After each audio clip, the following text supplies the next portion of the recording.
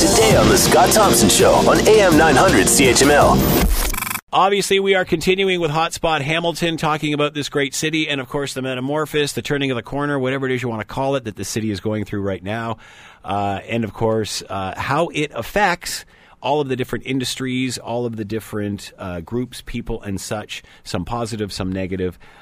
In all of this. Talking about the health industry today, joining us now is Carolyn Goss. She is the Vice President of Integrated Care, St. Joseph's Healthcare System, and is with us now. Carolyn, thanks for taking the time to join us. We appreciate this.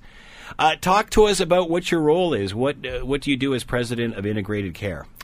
So I have a really, I think, interesting role. So I work with St. Joseph's Hospital and also work with St. Joseph's Home Care. So what it provides me is really an opportunity to work with very different parts of the system and a real opportunity to see how our patients are transitioning from the hospital to the community and with the really different needs that different populations need.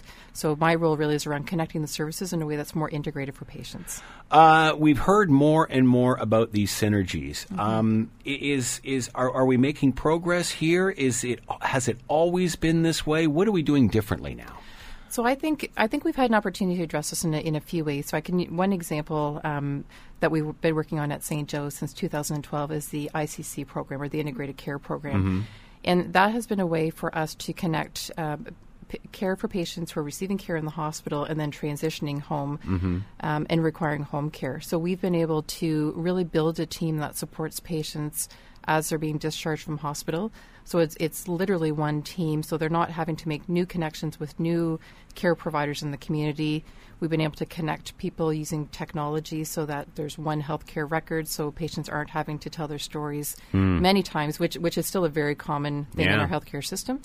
And really what we found is our patients have been much more satisfied with that model. They feel more supported. But I think just as importantly, our care providers in the system feel more connected to each other. And that's really important, because sometimes we don't get to leverage each other's expertise as much as we should. Once you're out of the office, out of the building, out of sight, out of mind sort of thing. That's right. Yep. What's the biggest challenge with this? What's because, again, we hear so much about the healthcare system being cost effective, and of course waste, and how do we trim? And I heard somebody say the other day, when you get an operation, you don't stay in the hospital very long. They whip you out and whatever, just the typical complaints and stuff. How do you address all that? How do you balance this? So I think it's true that there are pressures in hospital. We certainly see that happening in our hospitals in Hamilton and throughout the province.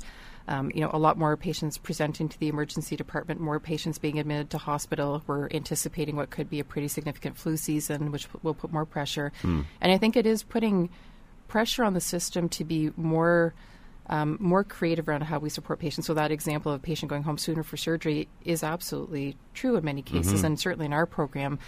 But we need to organize the care in a way that patients don't feel like they're getting kicked out of hospital. Right. If they're leaving on day 2 instead of day 5, they need to feel like that team is supporting them once they go home, and that they don't feel disconnected from the team. So they have access to an 800 number that they can call the team on a 24/7 basis. We'll visit in the home, or we'll connect them into the resources they need in the community.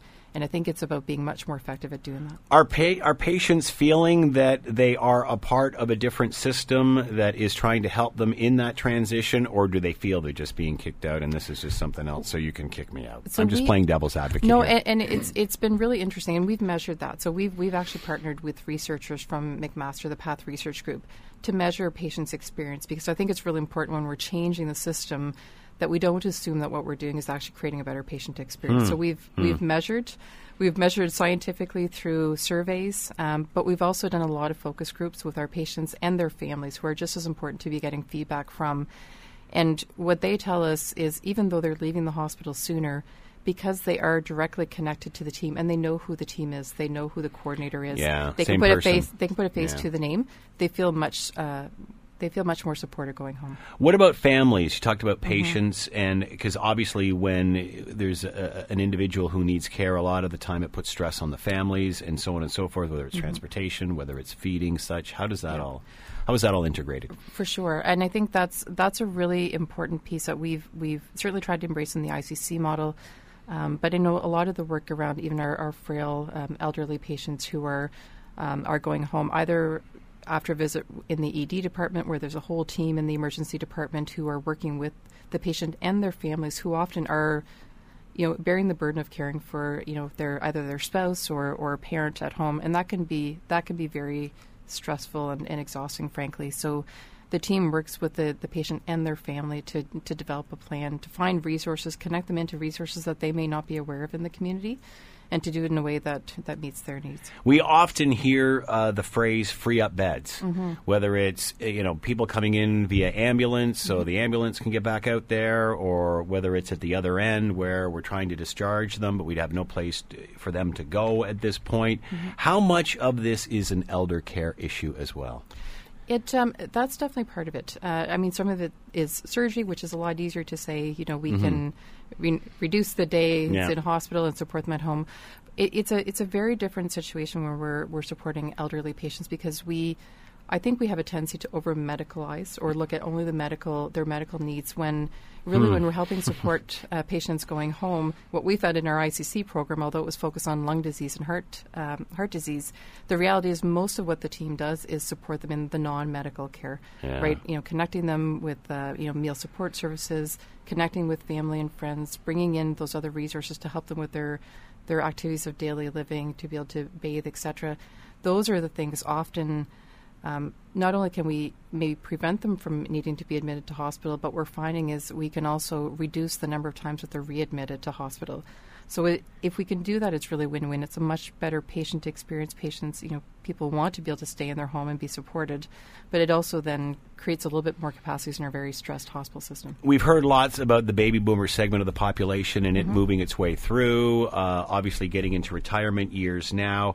How big an issue is this in the future? And I've also had some say to me that although it is going to be an issue, it's going to be a temporary one. Now, that being said, we live longer than we used to live, but it's very much a generational thing, and the pendulum will swing back. No, absolutely. And I think that's frankly forcing us to be more creative in how we do things. So I think one example is the announcement that we had from the Minister of Health yesterday, supporting patients in social housing and partnering with the City Housing Hamilton and St. Joe's, supporting different residential environments where we can provide care where patients live, rather than always building new facilities that are in, long-term care facilities obviously are needed in the system, but we also have to be able to flex and to be able to provide services in a very different way. So if we can create housing in an environment where there's still the social aspect of what people need, but we can bring the services to them. So I think it's really pushing us as a system to say, how can we provide care differently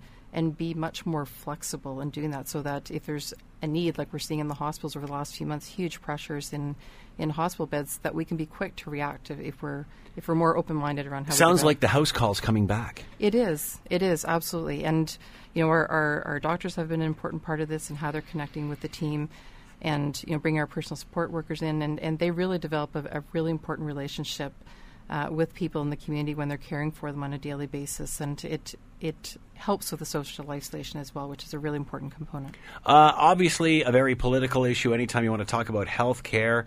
Is there a model? Is there somebody doing this right? Is there another country doing it better than I can? Or are we all just doing it so differently we just have to take bits and pieces of good out of them all? Is there someone or somebody or some country we're looking towards? I think... I think we always have to look at what the local context is, but then look at other environments. So if we look at one of the things that we've really been looking at is the ACOs, or Accountable Care Organizations in the U.S. Not that we're mimicking that exactly, but that's looking at how do you bundle care and bundle payment so that one organization or one group really is accountable for supporting care for patients, so that we're not handing patients off through the system. That's certainly been a model that we've looked at quite closely for the ICC model at St. Joe's. I think there are a lot of other things that have been developed over the last few years, like HealthLinks, which is a really innovative model, but has roots in some models that have been being developed in Quebec, for instance, and other jurisdictions. So I think it is a little bit around stealing shamelessly from other models that work well. With integrated care, are we just assuming it's an older patient? No, not at all. That's a very good question. So for some patients, and not all, even in our chronic disease group, sometimes they may be, we've had patients in their 30s and 40s who need that level of support. Yeah. And in our surgical programs, it definitely can be a younger age group for sure. What advice do you have for families who may have someone who's gone through a scenario like this that would require your services, or even somebody with an elderly situation, when it comes to drawing on these services? Where do they start? What do they do? I think it's a really important question, because one of the most challenging things sometimes is actually identifying what resources are in the system. I would really encourage patients, if they're in the hospital, to be working with their discharge planning team, who can connect them into the LHIN. And they have this information, and they have the information. And sometimes it truly is just around having, so we have community connectors that work for St. Joe's Home Care, who all they do is, if they get a referral, go around and visit, they'll just connect people in and see what resources they need. And sometimes it's very simple things, but that's the thing that will make a big difference. As you move forward and transition from one type of delivery to another, how do you? What are your challenges? Is it the difference in the patient care from the patient's perspective, or is it just convincing everyone that we need a new model? How do you? People don't like change. It's challenging, and I think one of the challenges that we've had is that we've all been providing care in our own environment. So if you're in the hospital, great teams provide great care, but they don't see how care is provided in the community. Everybody's in a silo. Everyone's in a silo, and I think even just exposing for everyone how care is provided, how things function differently, the expertise that everyone brings to the table. I think just opening that team up, and that's certainly one thing that we've been able to do with this model, is open up that experience to everybody. And I think there's some very important questions around funding, not necessarily new funding, but how do we make sure that the resources, the financial resources that are in the system, follow the patient to where they need the care. And I think that's another barrier that we've been trying to break down with the ICC. In the end, you're trying to keep everybody at home as long as you can. Everybody, or get them back into the home, get them care, because it's obviously more cost-effective to do it that way. It's more cost-effective, and for the vast majority, that is their preference. They want that. They want that. Yeah, good point. Carolyn Goss has been with us, Vice President of Integrated Care, St. Joseph's Health System, President, St. Joseph's Home Care. Carolyn, thanks so much for the time. Much appreciated. Good luck. Thank you very much.